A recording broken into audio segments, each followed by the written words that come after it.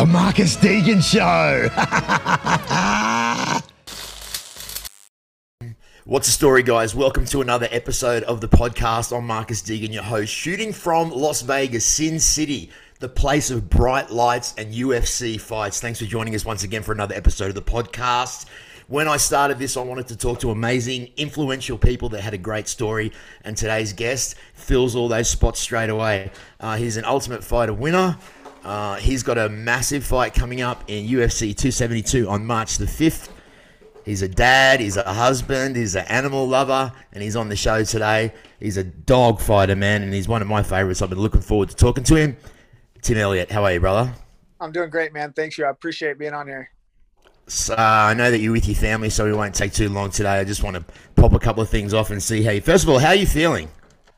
I feel I'm getting older, obviously, so that's always an issue. But, man, I'm feeling good. I'm training different, and it's hard for me, like, going to the gym these last few days and having James Krause like, no, dude, you're not going live. Like, go sit down, go stretch. You know, it's not easy for me, but, you know, I pay him for those reasons, and I trust him to make those big decisions. And like, I usually take his advice pretty much on whatever he says. So, you know, I'm feeling good. I get a little antsy, you know, the closer to the fight, like the harder I want to work, the more I want to do. And I'm just, you know, him and I are about the same age, so he understands it. And, you know, he lets me know, like, go sit down, go chill, go relax a little bit. So, I'm doing good. I'm feeling good. I'm as prepared as I can be, I feel like.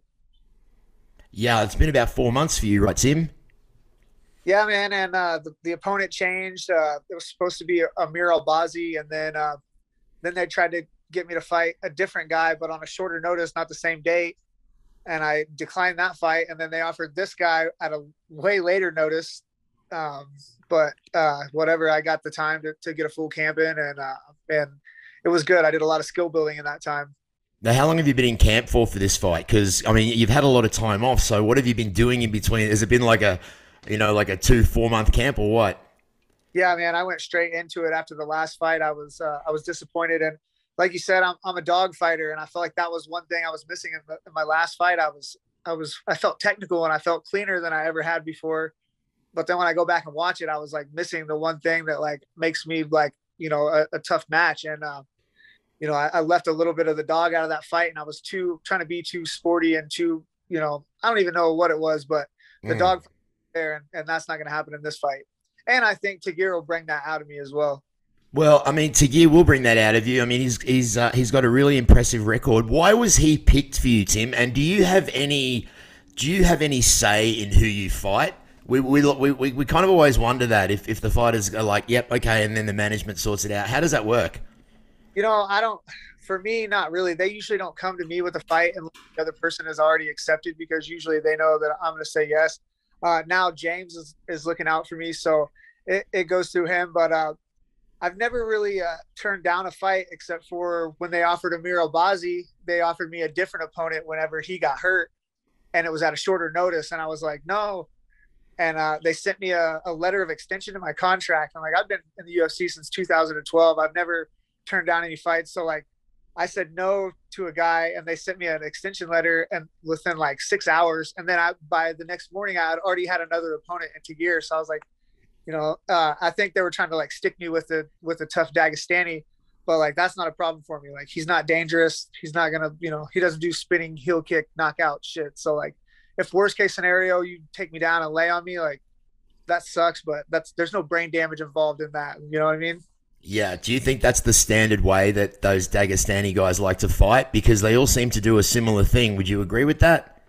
Yeah, they have a particular style. I feel like a lot of countries kind of do that, but they're good at it. And, yeah.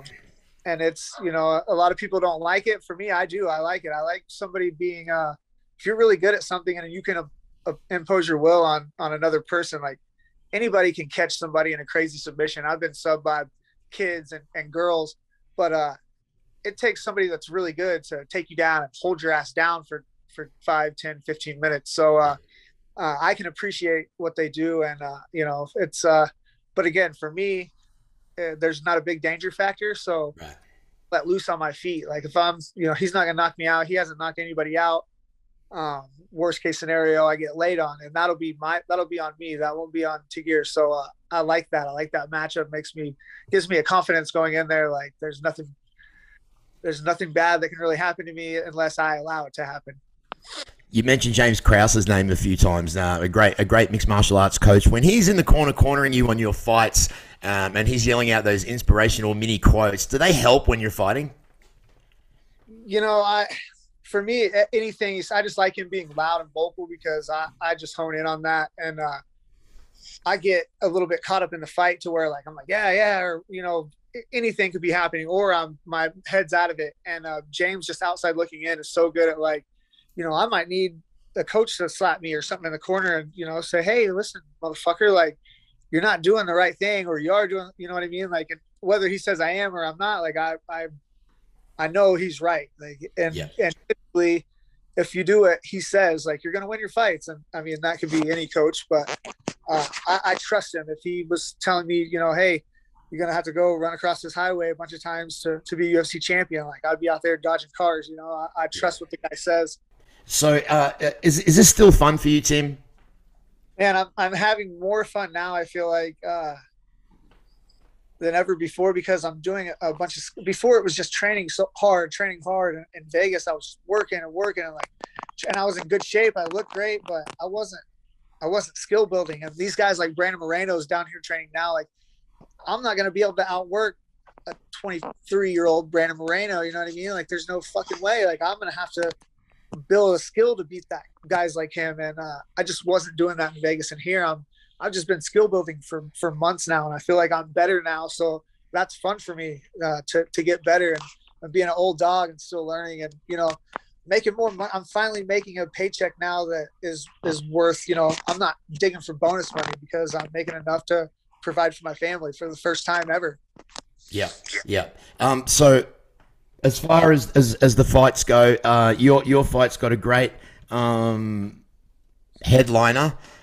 Do you want to talk about that and how do you think that's going to go? Yeah, man, I hate doing this because I like both guys fighting. Yeah. I like both their gimmicks. I think Colby's going to get him. I think Colby's going to have to take him down. I don't think he's going to stand and trade with Jorge at all. I think he's going to have to look to take it to the ground. But I think if he does that and he sets up his takedowns well with the striking, I think that he'd get the victory. I hate saying that because I'm a huge Masvidal fan. But both those guys, these guys are why I'm making more money now. Guys like these guys demanding fights and creating a buzz about them, like, is making us little guys more money. Bobby Green is fighting this weekend. Islam Makhachev. Obviously, your team Green, and would I say that's right? That 100%, man. I'm a huge Bobby Green fan through and through. I mean, he fought my coach James Krause in like a crazy weird fight where, like, when the fight happened, we thought Bobby Green was getting disqualified from nutshotting James Krause, and we were like, no, what the fuck, you can't disqualify the guy. And then they said that they're like, no, we're not disqualifying him. James Krause lost, and then we were like, no, fuck Bobby Green. I'm a huge Bobby Green fan. I love watching him fight, and he's stepping up, and again, he's another one of those guys. He's creating buzz, and people want to see him fight, and guys want to watch him win, guys want to watch him lose. I just love to see him fight, win, lose, or draw. Like, I'm a huge fan. So obviously going Bobby Green on that one. Are you still a fan of fighting? Do you still watch it? Do you watch the bare knuckle? Do you watch the boxing? Do you watch those slap fights? Are you into all kind of combat sports? I'm into competition, like any kind of competition, like music. I'm not, I'm not a particular fan of any one kind of music, but if you can play an instrument, or even, my fiance can just play a little bit of guitar and banjo, and I can sit here and watch her play the same 30 fucking chords all night. Like, it doesn't matter to me. I'm just so impressed by anybody who can get up there and do something in front of people and be good at it. So I'm a fan of competitors. I like competitors. Well, speaking of your fiance, Gina Mazzani, she was on my podcast. I think it was maybe about 11 months ago. She had a great time. We fed her. We gave her whiskey. And do you know how she repaid me, Tim? How's that? She kicked me in the stomach. Yeah, she'll do that. Yeah, she also did it to my, at the time, co-host Matt Perino and left a decent-sized bruise for about 2 weeks. It was quite impressive. He sent me updated photos of his bruise. Have you ever got one of those teat kicks, Tim? Yeah, I've actually, the only time I've ever really been dropped in the gym has all been from liver kicks like that or spinning back kicks.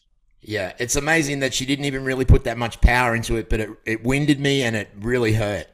She's all goddamn legs, so. Yeah. Well, listen, man, I want to wish you the best of luck. I'm always on your side. You'll hear me screaming here from Las Vegas. Yeah. I like to get all of the athletes in the UFC, the greatest promotion in the world, to maybe give an inspirational quote to someone that maybe needs to hear a kind word or something from an athlete, something to inspire them and maybe get them out of a funk. Is there anything you could say really quickly in wrapping up, Tim? Oh, man. I'm not really one for a lot of words, but just like keep your nose to the grindstone. For me, it was one of those things like I'd move from one place to another trying to find a particular, home, and you're never going to find everything that you want, but you got to go and find a good coach and a good team. And like, it takes some searching and looking. You can't just be super loyal to one place. Like, loyalty is a two-way street.